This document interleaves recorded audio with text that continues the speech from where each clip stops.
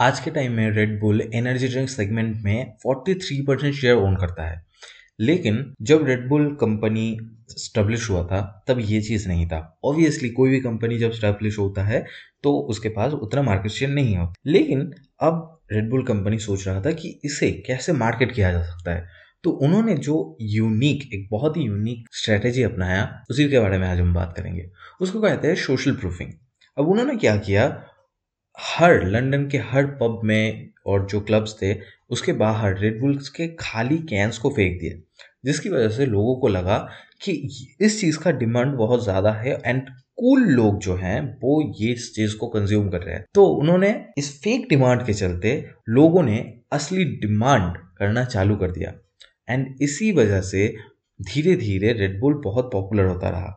And उसी के साथ साथ रेड बुल एक एनर्जी ड्रिंक था एंड एनर्जी ड्रिंक होने की वजह से वो चीज़ आप रेड बुल को खा के आप बहुत देर तक पार्टी कर सकते थे, बहुत एनर्जी रहता था आप में। एंड इसके साथ साथ आने वाले दिनों में रेड बुल को अलग अलग ड्रिंक्स के साथ पंच करके भी कंज्यूम करने लगे लोग। तो इसी वजह से धीरे धीरे रेड बुल पॉपुलर होता गया एंड आज हमको पता ही है रेड बुल क्या है। लेकिन मैं एक चीज़ बताना चाहूँगा कि रेड बुल मैं नहीं खाता क्योंकि बहुत ज़्यादा हेल्दी नहीं है और बहुत प्राइसी भी है, मेरे औकात के बाहर भी है।